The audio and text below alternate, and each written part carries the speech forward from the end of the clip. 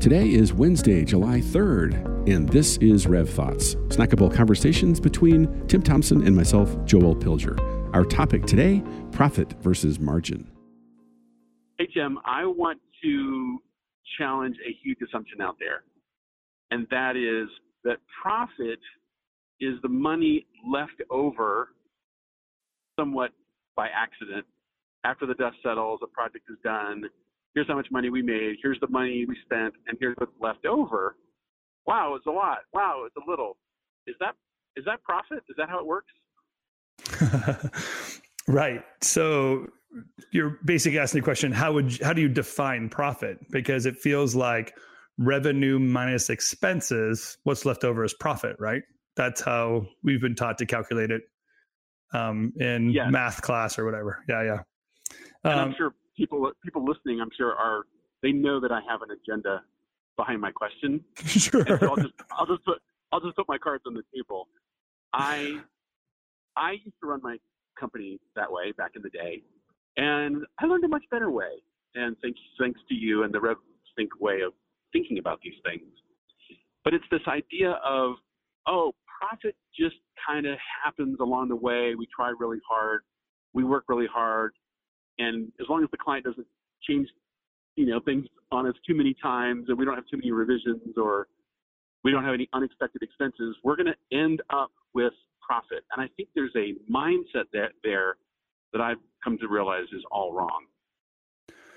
Yeah, it's a great question. And maybe some of the way to explain it on this podcast is to talk about the origin a little bit of why we call that profit, where that comes from, so that we can talk about what's different about the way we think of the leftover money, right? Because we don't call it profit necessarily.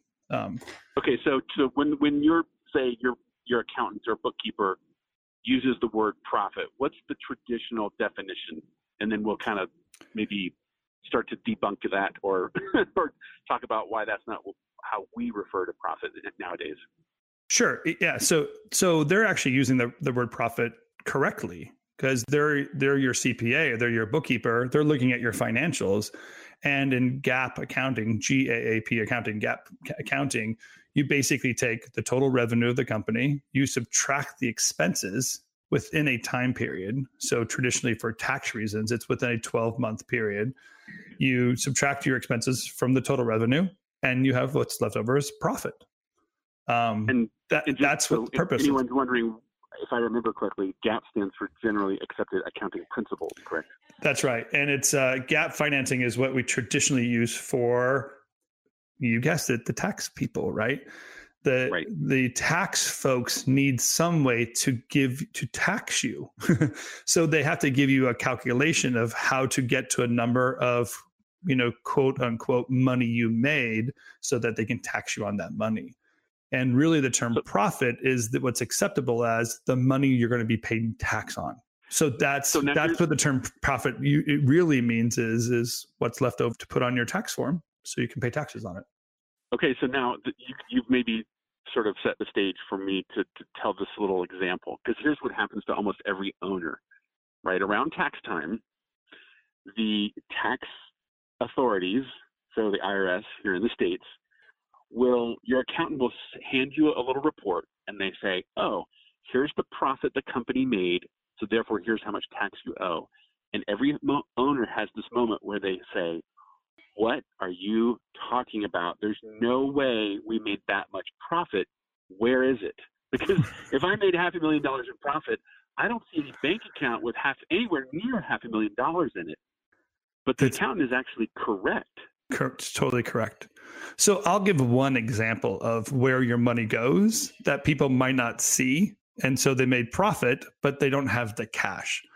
When you pay back debt, so let's say you had a line of credit or a credit card, and you're looking at a profit of, let's say, $100,000, but you paid back a credit card debt from the previous year in the last 12 months. That's profit, because that was, in terms of assets, you basically move cash in one form to cash available in another form, or available again on your credit card. So that movement is captured in profit on your tax forms, even though it definitely doesn't exist in your bank account because you had to pay back the credit card company. You don't have that cash available. Yeah. What about a big equipment purchase? Well, right. We'll call them like phantom incomes or phantom expenses. And that might be something like a really big purchase where even though you spent, I'll just say a number like $25,000 on a piece of equipment, some of that equipment you can't write off 100% in a 12-month period. You can write off, let's say, 20% of it. So where you lost $25,000 in cash, according to the IRS, you only really spent $5,000. So you wrote $5,000 off in expenses, not $25,000. You don't have the cash available to that, so you pay tax on the $20,000 you didn't. So there are many things that we do in business that feel like money left my account and went to someone else's account or a different account, and we believe that's an expense. And sometimes those are not items that are deductible, and therefore have increase your profit or the bottom line of your P&L report. I'm also thinking of a cash reserve, right? Like, we drained our cushion, so we're going to put $20 or $30 or $50,000 over here to maintain our liquidity. Well, that's clearly profit, but you're not taking it home and putting it in your pocket. It's really operating capital that you're keeping in reserve. Right. So now you're getting to origin of the question, because here's the way I believe most of us in production think of profit. We mostly come out of some other situation when we've been on a project. And when we think of a project, it's the basic principles. There's the total amount the client gave us. There's the expenses we have on that project, not even overhead.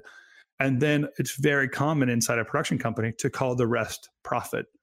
So often when we create an engagement with a client, it's not unusual for us to hear that they make 40 to 50% profit on projects, because what they mean is gross profit, really just the money the client gave them minus the direct expenses on that project. And that's gross profit. That's before all other expenses. And really early on when I started RevThink, I had a similar understanding, and I had to expand my knowledge of where the money really goes. And that's some of where the RevThink system came, is to interpret the need for finance principles into a production model, so people are making the same decisions, looking for the same results regardless of the terminology. And I avoid the term profit for that reason, because I don't want to use the term profit in such a way. The term I use is margin, and sometimes I use the term overflow. And overflow is obvious. It's basically after the expenses, what flows over to another category. And what flows over is really a margin. It's the amount of money you have available to do something else with. That's how I think of margin. I'm going to have you expand on margin in a second. But you reminded me of a friend of mine who started a production company, and he was living in this world of what you called gross profit. And that was, he could do a job, the client hands him a big check, he pays for his crew and gets the spot done, and he's like, wow, I'm really profitable. But what happened was, as he started to scale, he took on overheads. Mm-hmm. I'm going to hire an editor. I'm going to hire some PAs. I'm going to have an office space. I'm going to have all this stuff. And I remember a year or two later, him coming to me and saying, Joel, if I had known that a reasonable production fee or markup in a production company is 15, maybe 20, if you're lucky, 25%. He's like, I would have never gotten into this business. Because he can't run a company off of that, because when you're small, that idea of, wow, I make a lot of profit on a job seems simple. But as the company starts to scale, that is just not feasible. It doesn't scale. Yeah, I mean, you want to know the scary moment, right? This is the one, and maybe I don't remember your story exactly of where you were, 3 years into business or 4 years into business, but the scary moment is this one, right? So you're used to making this, a quote unquote profit that you're used to on these projects. You go from, let's say, $1 million to $2 million in business at some point in your growth, and you're used to making that 50%, 35%, these really high margins on your projects.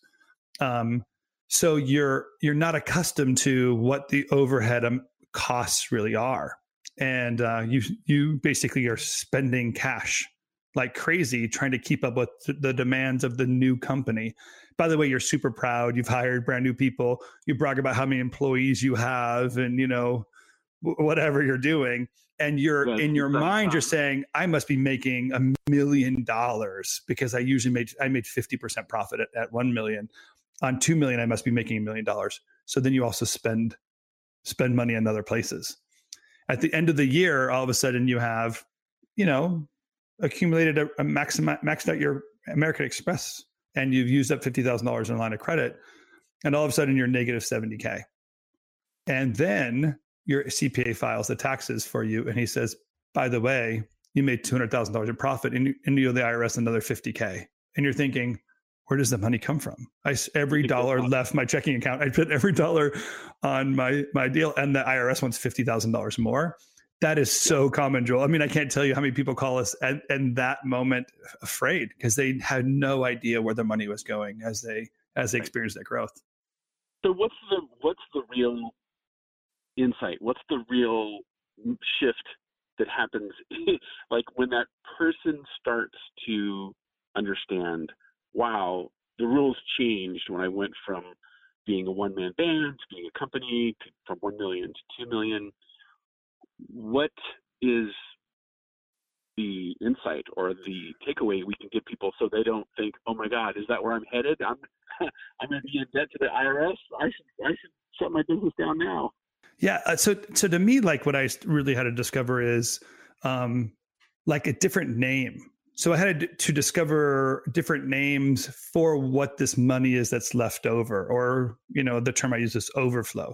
So I do this report called Factors Influencing Profits. Every new client we do at RevThink, we kind of run one of these items. It's kind of like looking at somebody's blood pressure and, weight and height or whatever. We run a few reports looking at people's health records, and Factors Influencing Profitability is one of those reports we can easily look at the health of the company.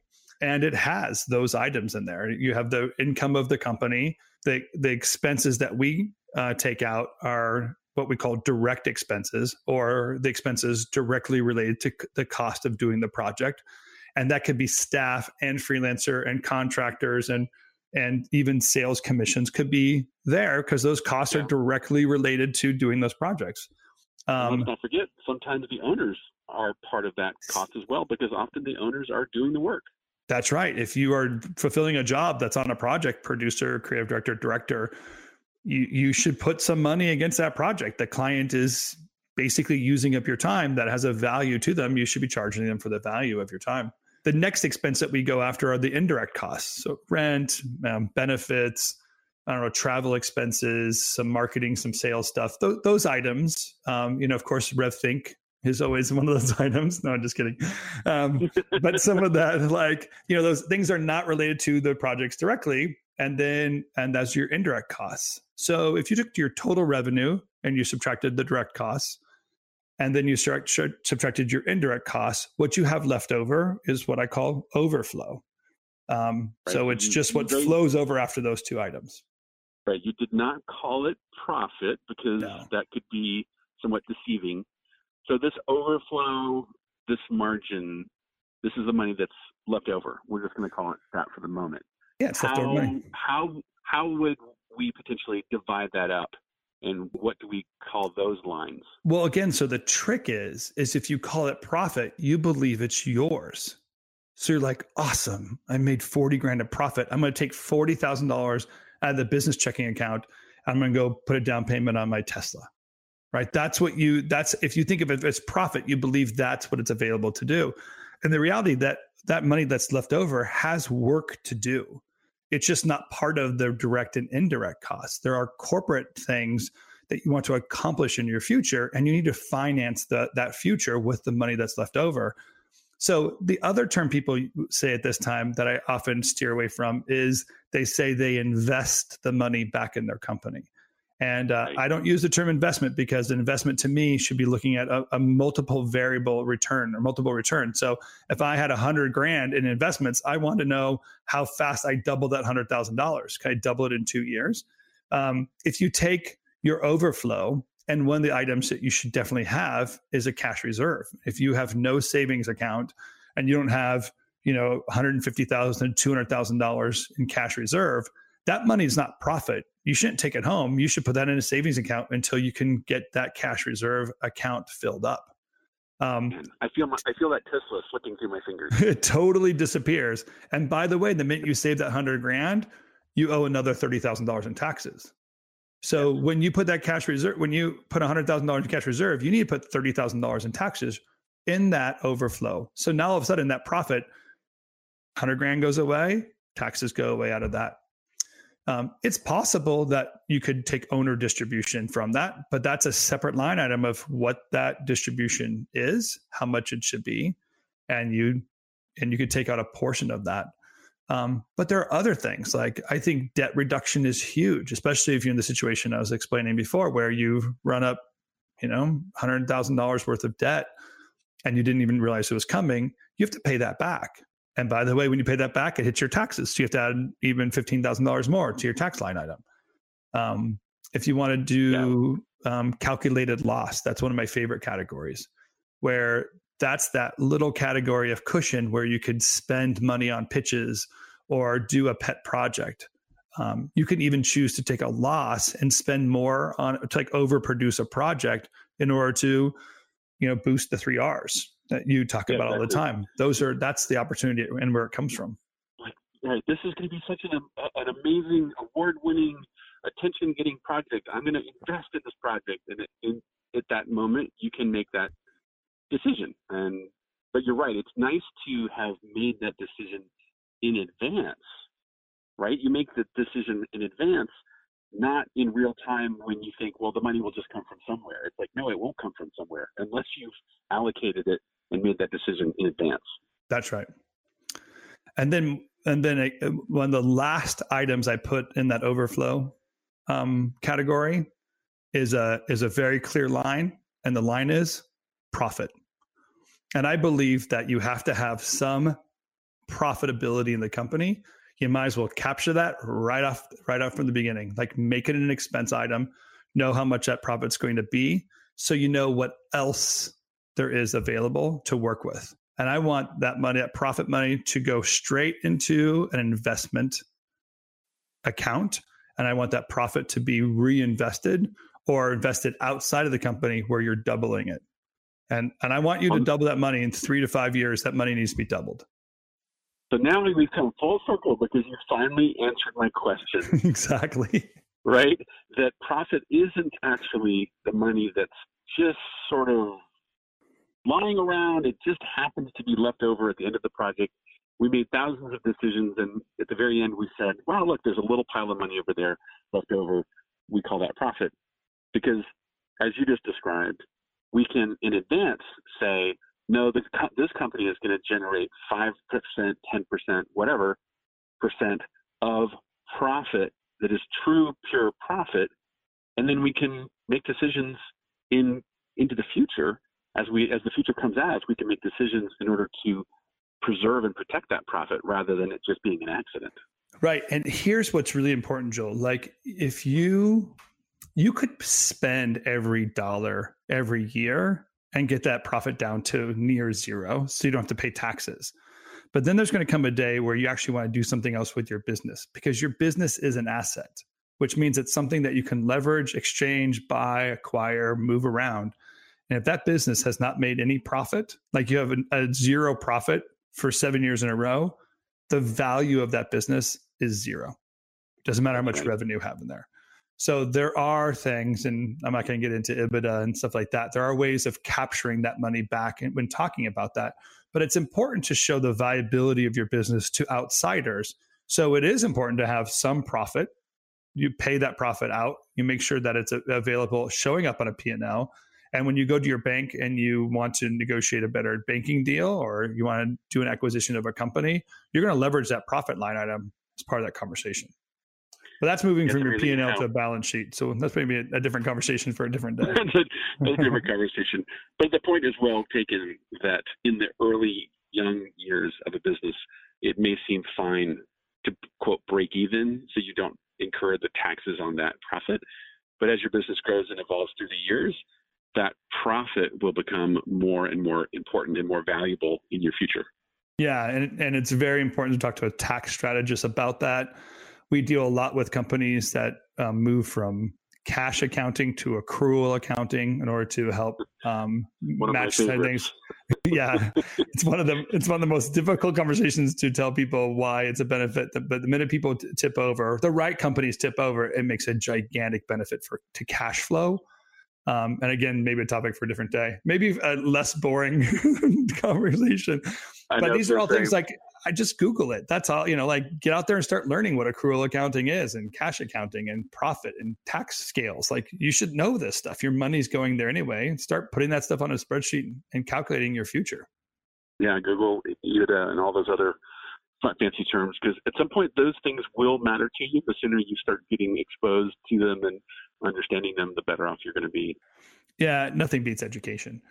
Some of that's what we try to do in these conferences. We don't they're not for everyone, but we've done the conferences like the ones we did at Terranea, the 4th stage conference we're talking about doing in Moldova. There's opportunity to talk with others that are doing this work and figuring out what to do with their overflow and better ways of using it, and kind of strategically talking about the big picture. If you're having difficulty running your day-to-day business, it's not the right stage of your career and your business to talk about that. But eventually you'll get there, and you're going to want to know what those resources are and who else is kind of thinking the same way and talking about the same strategies. Well, you just reminded me that remember the ice cube trays analogy that you did at Terranea? We're definitely overdue to have another one of those sessions with a room full of owners so they can understand that concept. So I'm going to put you on the spot and say, Tim, I got to put you in front of a whiteboard and do the ice cube trays thing. Yeah, I just want to do I want to hire Brasileiro to do an animation of the ice cube tray thing instead of my really bad hand drawing of it. But yeah, I can get on board with that. Yeah, that's in a funny way. I guess that's why I use the term overflow, because I have in my mind this idea of how ice cube trays are filled up, and you fill up, basically a section of the ice cube tray, and it flows over to the next piece, and it flows over to the next piece, and then it basically flows over your entire ice cube tray. That's what you want to think about when you're doing certain parts of corporate investment and ideas, is how do you get more water to flow through it? And we talked about adding more spigots. Like you actually just add more spigots, and more can flow into it, and more can flow out of it at a faster pace. And cash becomes a time equation, not a money equation at that point. I think we're getting really heady right here, but obviously it's something that we'd love to talk about.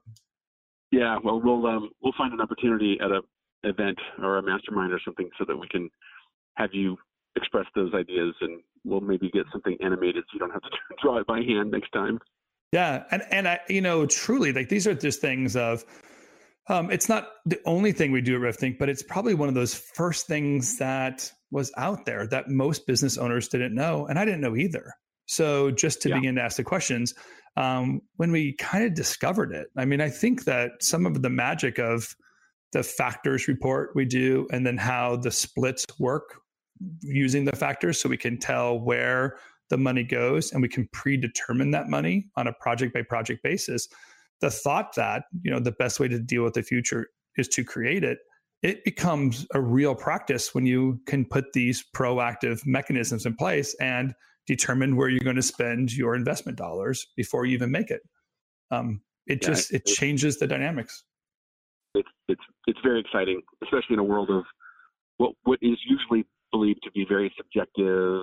We're in a creative industry. We don't really have control over all of these vagaries and so forth. And the reality is, no, you have a lot of control and a lot of influence over the present as well as the future. Well, so maybe you should tell really cool thing.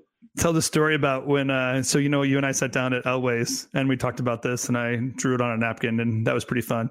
And then the next day you put me in front of your company and you're like, Tim, show them. And I get up there and it's like I bombed, because all of a sudden it became. Let's save that for an upcoming Rev Thoughts.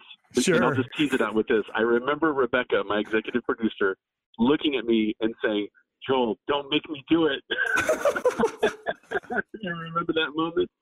Oh, yeah. And, of course, it took some time before everyone realized it's all going to be okay. And I think it's because the minute you start changing terms on people, it's like reality sets in. And maybe there's a moment of just aha, like, wait a second, maybe I haven't been doing this right for 20 years. And I don't want to believe that's true. But really, as you and I know, like once you get on the other side of that, there's a lot of freedom. There's a lot of freedom available, and you can determine a lot of your future when you take control of these items. Well, let's just end on that note then, because that freedom word is a good one, and we'll finish that thought in a future Rev Thoughts and talk more about the splits and all that. So, all right, cool. Well, I appreciate the conversation. Yeah, safe travels.